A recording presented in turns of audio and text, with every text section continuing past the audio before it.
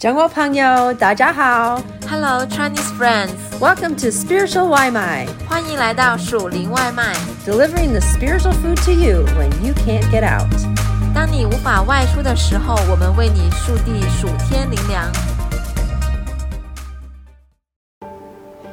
In the Old Testament, God used Moses to lead the Israelite nation out of slavery from Egypt to their new home called Canaan. 在旧约时代，神使用摩西带领以色列民脱离在埃及被奴役的生活，去到一个叫迦南的新家园。Canaan was the country that God promised the Israelites He would lead them to. So, it's called the Promised Land.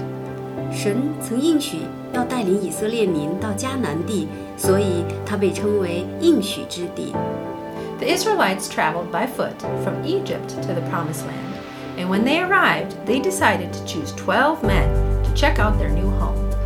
以色列人从埃及长途跋涉来到应许之地，到达时，他们决定派12个探子去查看他们的新家。These 12 men each were leaders of their tribe. 这12个探子都是各自支派的首领。They probably were the best and the brightest, strongest and the most trusted men in the nation.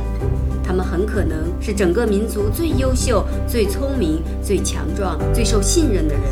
The 12 of them traveled into Canaan to see what the land was like, what kind of fruits were growing, what the soil was like. Were there any others already there? 他们要去迦南地查看那里的情况，种植了什么水果，土地是否肥沃，是否已有其他的民居住在那里。The 12 men traveled for 40 days through the land and returned with a report. 这12个探子窥探迦南全地40天，并带回了报告。The land was amazing, the fruit incredible. 迦南土地肥沃，果子佳美。But there was one very big problem. 但有一个非常大的问题。The people living in Canaan were very powerful and huge. 住在那里的民非常高大强壮。According to the men's report, they would destroy the Israelites. 探子们说，这些巨人会毁灭以色列人。There was no way they could survive. 以色列人在那里没有生存的可能。Just as the report was getting really bad, one of the 12 men named Caleb spoke up with a totally different report. 探子们的报告让以色列民越来越灰心。不过，12个探子中，名为迦勒的却有完全不同的看法。His report was full of faith and courage. 他的报告中充满了勇气和信心。What he said is in Numbers chapter 13. 他所说的在民数记中13章30节到32节。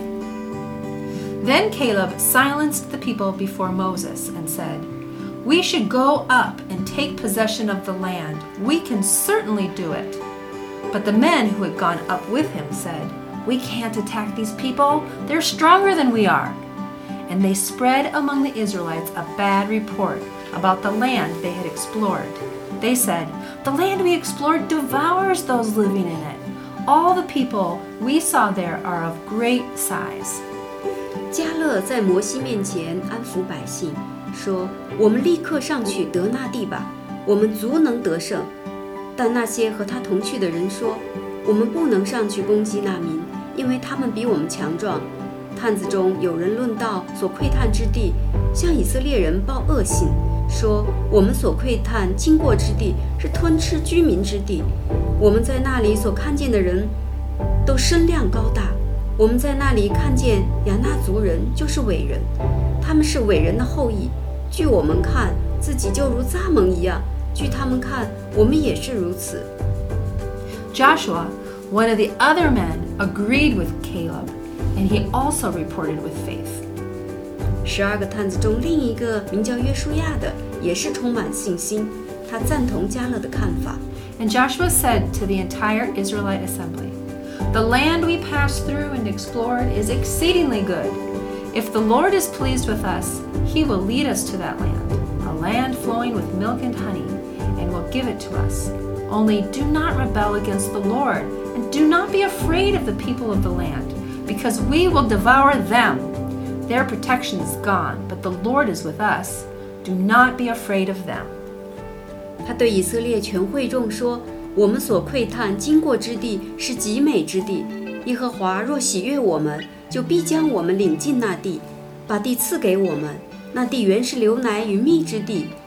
但你们不可背叛耶和华，也不要怕那地的居民，因为他们是我们的食物，并且因避他们的已经离开他们。有耶和华与我们同在，不要怕他们。Unfortunately, the entire nation of Israel listened to the 10 men spreading the fear report. 不幸的是，整个以色列全会众听信了那10个散布恐怖谎言的探子。They did not listen to Caleb and Joshua's faith report. 而不听迦勒和约书亚充满信心的话语。The 10 fearful men were influencers. 那10个吓破了胆的探子影响了以色列民。It was easier to follow their message of fear and panic, and harder to follow Caleb and Joshua's message of faith and courage. 听信让人害怕和恐慌的信息比较容易，听从迦勒和约书亚充满信心和勇气的信息却比较困难。The result was catastrophic. 结果是灾难性的。When the people decided to follow the report of fear and panic, it was rebellion against God, against God's incredible plan to bring them to the amazing promised land. 以色列民决定屈从害怕和恐慌，就是背叛神，背叛神带领他们进入应许之地的伟大计划。God punished them for their rebellion. 神惩罚了他们的叛逆。The 10 men immediately died, and the rest of the Israelite nation spent the next 40 years wandering in the desert, never entering the wonderful promised land. 那10个探子即刻死去，整个以色列民众除了迦勒和约书亚，40年在旷野漂流，不得进入那美好的应许之地。Except Caleb and Joshua. These 2 faithful, courageous men were the only ones God allowed to enter the promised land. 除了迦勒和约书亚，神只允许这2个大有信心和勇气的人进入了应许之地。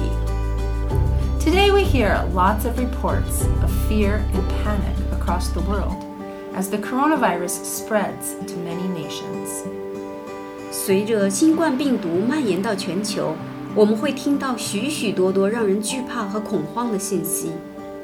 I think we can completely understand how those Israelites felt. 我想我们完全能够理解以色列民当时的感受。It's much easier to follow a message of fear and panic than a message of faith and courage in these days.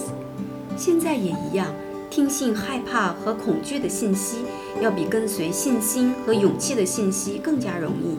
There are many influencers out there who want us to believe the worst and get stuck in fear.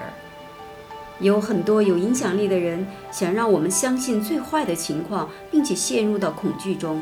How can we be more like Joshua and Caleb, full of faith and courage in these difficult times? 我们如何能像约书亚和迦勒那样，在困难的境况中充满信心和勇气呢？ Here's how God described Caleb. 神是这样描述迦勒的。Numbers 14, verse 24 says, Because my servant Caleb has a different spirit and follows me wholeheartedly, I will bring him into the land he went to, and his descendants will inherit it. 民数记14章24节，唯独我的仆人迦勒，因他另有一个心志，专一跟从我，我就把他领进他所去过的那地，他的后裔也必得那地为业。Caleb did not look at the fearful things, such as the size of the inhabitants of the land of Canaan. 迦勒没有去看那些令人害怕的事情，比如迦南地居民有多么的身高马大。He looked at the beautiful things God was giving them in the promised land, and he believed that God was with them, leading and protecting them. 他关注的是神赐给他们的应许之地肥沃富饶，并且相信神与他们同在，会一直带领并保护他们。Caleb had a different spirit. He followed God wholeheartedly. 迦勒有与众不同的灵，他全心全意跟随神的带领。As the coronavirus is spreading, I agree that we must be diligent to be safe and stop the spread. 随着新冠病毒不断扩散，我赞同我们要努力保证安全，阻止病毒进一步扩散。I have been grateful for the efforts of China to protect us, and I've been happy to comply. 我很感谢中国政府为了保护我们所做出的努力，我也很乐意遵守相关的规定。I'm staying at home as much as possible, wearing my mask when I go out and washing my hands. 我尽可能待在家里，外出时佩戴口罩，勤洗手。I have canceled meetings and travel, and have moved my work and our fellowship meetings online. 我取消了聚会和旅游，将工作和小组聚会都搬到网上。At the same time, I trust that God will protect me and provide for me. 与此同时，我也相信神会保护并供应我一切的所需。I'm not afraid. I'm not panicked. I believe that God is in control. 我不害怕，也不恐慌，我相信神掌管一切。There are a lot of messages of fear and panic being sent out by influencers in the world as they speculate about the coronavirus and the effects of its spread on the nations. 目前，世界上有影响力的人不断猜测新冠疫情的发展和疫情可能给各国带来的影响，散布很多令人惧怕和恐慌的信息。These influencers do not trust in God, but are just looking at the bad and playing to the fears of the public. 这些人不相信神，他们只看到糟糕的一面，加剧了公众的恐慌。We can see, thanks to social media, that it is easy to follow the messages of fear and panic. 因为社交媒体的发达，我们很容易相信那些害怕恐慌的信息。It's harder to follow the messages of faith and courage. 听从信心和勇气的信息却很困难。Dear friends, today you can have a different spirit. 亲爱的朋友，今天的你也可以拥有不同的灵。You can wholeheartedly follow God just like Caleb and Joshua did. 你可以像迦勒和约书亚一样，全心全意跟随神。No matter what crisis you are facing, the coronavirus, a lost job, broken relationship, health issues, or financial loss, put the challenge into God's hands. 无论你面临什么危机，冠状病毒、失业、破碎的人际关系、健康问题或者财务损失，将这些挑战都放在神的手中。Determine to walk with God and allow Him to lead you. 决意与神同行，并允许他带领你。Don't let the negative influencers of the world sway you. 不要让这个世界的消极影响使你摇摆不定。Have faith and courage in God. 在神里面选择信心和勇气。Your problems do not have to devour you. 你的困难无法战胜你。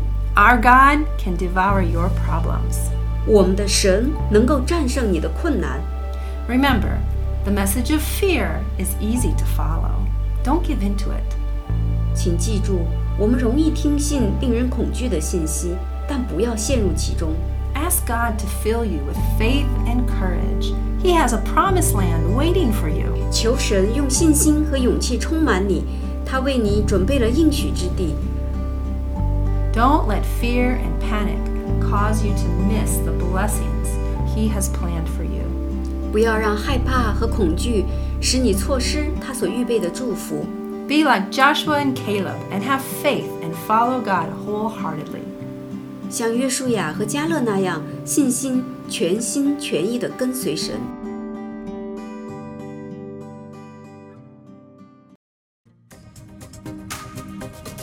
Thanks for having some spiritual Limai with us. 感谢你今天属灵外卖， We hope that you liked it and that it fed your soul. 希望你喜欢，灵里满足， And we hope you come back for some more. 期待你再次回来。 We love ya. 我们爱你哟。